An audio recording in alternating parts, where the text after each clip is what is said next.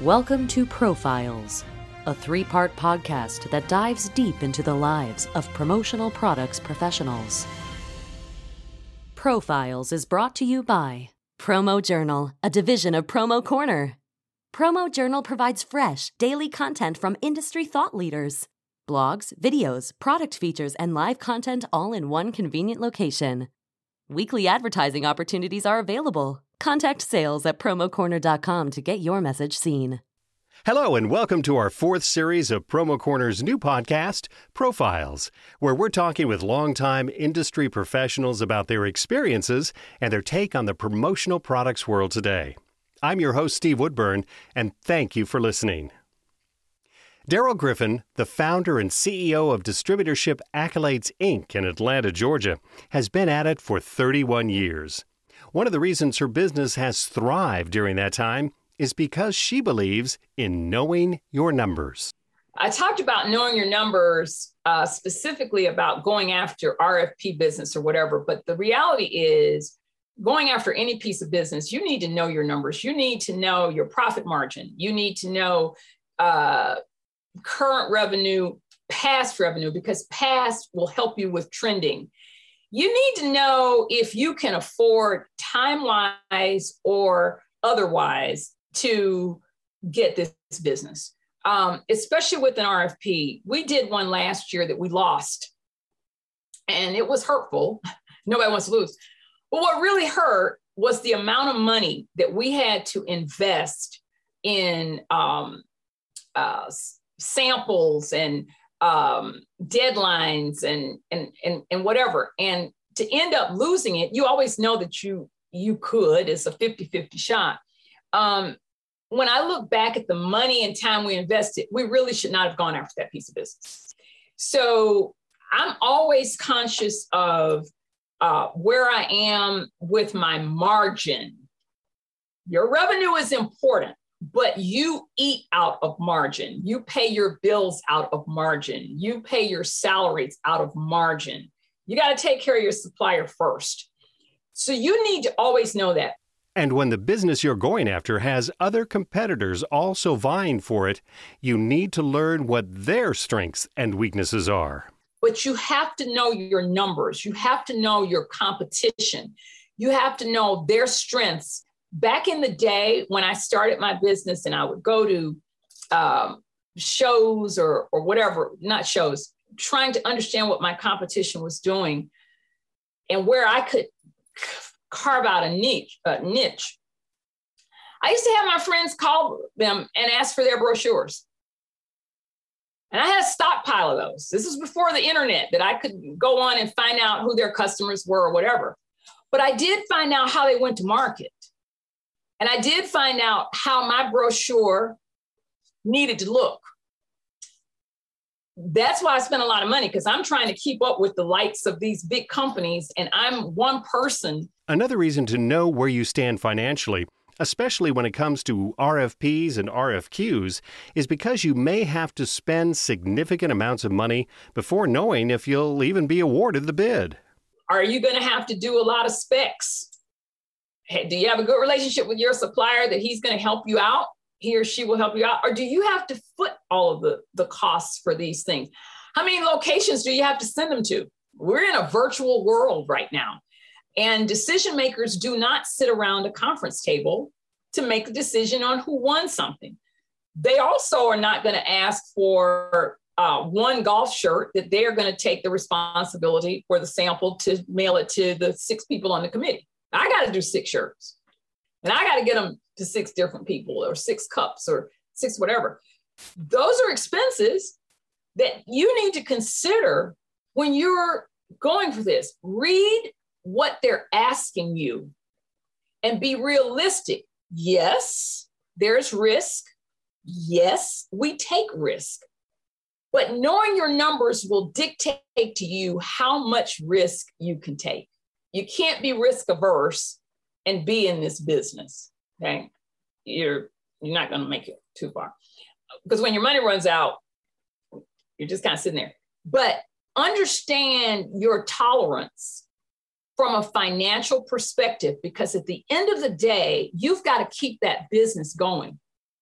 whether you get this RFP or get this piece of business or not, you've still got to keep your doors open, pay your salaries and benefits, buy those new computers, whatever those investments are. So I am big on the numbers before I make any major decision. Can we afford this? Can we not afford it? We ask that question also. Boy, if we don't go after this, gosh, this will help us. So you've got to ask the tough questions of yourself, or if you're big enough to have a team, your finance team or your sales manager team or your CFO team. Ask those questions so that this one piece of business you're going for will help to make you and not break you. There came a time when Daryl looked at her numbers and a certain amount of fear set in. So much so that she did something that could have changed her life. We've all come to that brink in a business. I have. Can I stay in here? Can I make it? And I was at the end one time where I went and actually interviewed for a job outside of this industry, because I'm thinking, am I going to make this? Only one person knew that I interviewed for that job, and that was my husband. And was it a certain amount of fear? Yeah. Was it a certain amount of great disappointment that I could not make this business go? Yeah, it was all those things. And as I interviewed, it was a great position. It was a wonderful position. And as I interviewed for it, I started having thoughts. Do I really want to leave what I've built? Do I really want to do this? But my numbers were telling me, Daryl, you need to move on. You need to move to a steady paycheck or a steady environment that is your 9 to 5. I don't like that term, but this is what you need to do. And I ended up not doing it. There were 5 people that I interviewed with that day. And the one that took me to lunch was really, I made my decision at lunchtime. I don't remember what we talked about, but I can remember that I'm not going to do this. I'm going to hang in there with accolades and I'm going to make this happen. And I think it was sitting in that big cafeteria. It was a number of things, but at the midpoint of that day, because I had a day of interviews, I decided I'm going to make this go. As a distributor, Daryl understands the suppliers she chooses to use must be her partners. It's a two-way street, and both parties must be on board to create a relationship of mutual trust and respect. One of the things we do annually is we look at our suppliers and we vet them and we talk about them and we evaluate them. You know, how many returns did we get back from these people? How many, whatever, because we don't manufacture anything. We are totally reliant on our suppliers to back us up, to give us good service on the front end, and to correct something on the back end. We're totally reliant on them because we are out. It's not in our control once we send that PO, other than to call them and harass them. And I don't mean that. So we vet who we bring in. We trust that they are going to partner with us to take care of this third-party client over here. And outside of just being raised right on politeness, we respect their time when they want to come in and see us. We're not doing 12 things, walking in and out of the conference room. We need a partner that when it goes wrong, and something is going to go wrong, we don't expect 100% perfection because I can't deliver that. So I can't expect it of someone else. But we're respectful of our partners, our supplier partners, because they are truly partnering with us to get this to this third party over here. So that is another piece It's not necessarily differentiating, but I've had suppliers to tell me, gosh, you guys sit here and you're listening. Yeah, we ought to be listening, and we need to be taking notes about projects and things that we can do, because suppliers are critical to our success.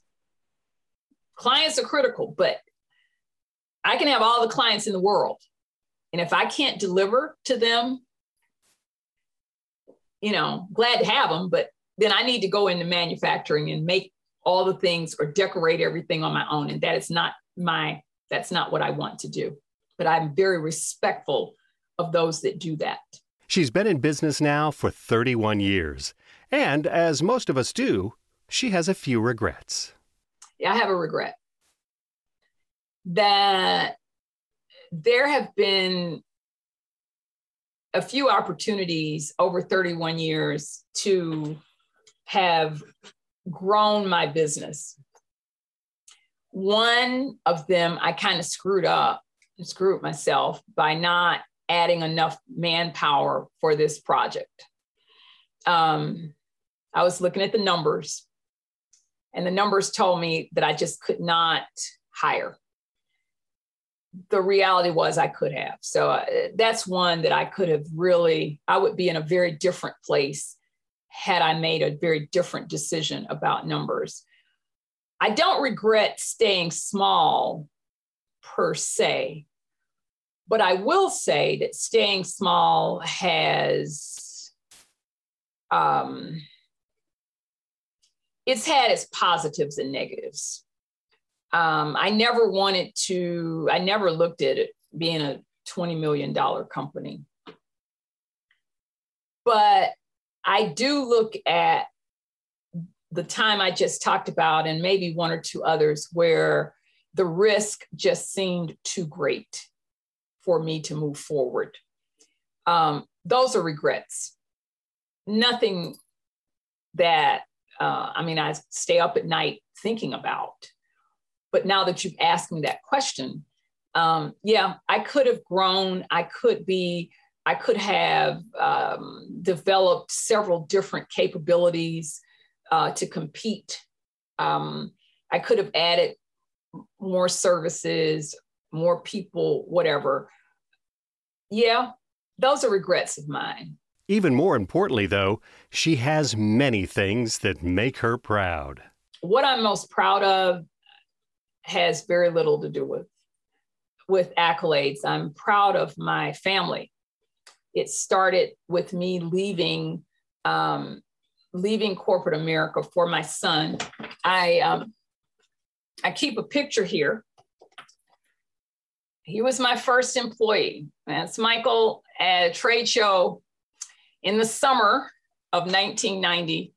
And he has his church suit on, and he got paid $5 and all the food he could eat. And it would have been cheaper just to pay him because he was 10. He ate a lot, and he had to, he understood it. He had to take the suit and tie on a hanger because we had to unload the car, sweat it out. His job was, I bought a little laminating machine, and he'd have to ask the people for 2 business cards. And one went into a bag. That was my lead. And the other, he made a luggage tag out of it. He had a little laminated card, and then he put a little string on it. And we had this big sign that said, we wanted to attract him to the booth, and it said, free luggage tag. And so I'm proud of the fact that I left my dream company, my dream position to raise my son. And he didn't come to Accolades right after college. As a matter of fact, we never really discussed it. And he came to us in 2008, came out of college in 2005. And, but it was always with the understanding that if you want to make a lot of money, you've either got to go make a lot of money or you can leave. It meant that very positively. So he's always known the door is open when they were expecting their first child. Michael, you can make more money. You leave. No, I'm going to stay. Second child, you can make more money. So he's known that. So I'm most proud of that full circle that has come around that I will tell you was not planned. I'm proud of, and I guess you'd say proud, friends I've made in this industry 31 years ago that I still have. I'm proud of that. It's not a huge number, but they're still there. I'm proud of clients. I have, I believe, double digits that are still with me 31 years later. It's not a lot, but they're still there. We're friends. We're professional friends, but if I need something, I'm going to call accolades. But I think I'm most proud that I have had the opportunity to keep my family going and enjoy success. 2019 was a big year for Daryl in terms of recognition within the industry. She was honored with not just one, but 2 PPAI Achievement Awards. 2019, I received the Ted Olson Humanitarian Award from PPAI, number 7, I believe, to receive that. That made me, that was a source of pride for me. And in that same year, I received the Woman of Achievement Award from PPAI. And those are important as it relates to this industry and to, and I will say, let me be clear, I was the co-recipient with Irene Kogut from DART Manufacturing for the Woman of the Year. I'd like to be very clear on that. Both of those were extremely and are extremely important to me, but especially the Humanitarian Award. It has special significance because it tells me that what I was doing was okay. You know, that it's not about the revenue or that you're trying to be the whatever. It was about that I helped somebody. It was also significant to me that at the time I got the announcement, I was in chemotherapy, heading there, and not for cancer, and not able to travel to Las Vegas to get the award. My son went and accepted it on my behalf. And I can remember having a conversation with Paul Bellantone that we needed to get the acceptance video done before my hair fell out. And, and it was coming out. And so we got the video done with my real hair. And shortly thereafter, there was no hair. Whether we intend to or not, we all leave behind a legacy for others to see. Legacies rarely happen overnight and usually take a lifetime to create. So what does Daryl want her legacy to be? One of service, that I helped somebody, I talked to somebody, I hugged somebody, that I did something small that made a big difference. Doesn't work for me that it had to be on the front of the AJC or the Dunwoody Crier or that's fine. I'm glad that I'm still humbled by awards, but at the end of the day, those go into a storage facility or they sit in your home somewhere.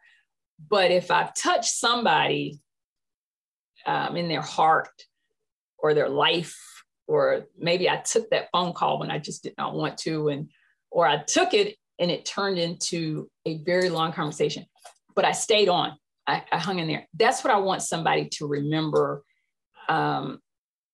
something small that I did, or small in my opinion, that was big to them. That's what I want somebody to remember about me, that I helped you to get to point B. We might not have gotten there like you wanted, but maybe I said something, or maybe I called somebody to help get the job, or I wrote the letter of recommendation, or I connected you in some way. Yeah. That's what I'd like for my my grandchildren to know about me. Yeah, I would. As a result of the pandemic, Daryl made a really tough decision in regards to the office space she had been in for most of the time Accolades Inc. has been in existence. Change in Accolades. During the pandemic, okay, in March, I had just viewed, my lease was ending in May, and I had just 2 days before the shelter in place had viewed 6 properties. Oh, wow. And made the tough decision to become virtual. Yeah. When my lease ended in May, I felt good that I did not leave any landlord holding the bag. Moving 30 years in one place, you really know you're a pack rat, and you really know, you find out a lot about yourself. And also being extremely vigilant, it just ended up being my son and my husband and I, and my son had a guy with a truck, and we got 30 years out of there and moved. It was a very tough decision for me. Yeah. And for all of 26 years, I was in a space. And Steve, you've been there. And not to have a showroom, or not to have a conference room. And that was a part of my identity. And I admit, the day that we drove off, that last day in May, was a very difficult drive off for me. Daryl's not ready to retire just yet, and will continue to do what she does best, helping her customers with their branding and marketing challenges, mentoring young people to guide them in finding their path, volunteering her time and energy, and being with the family she adores.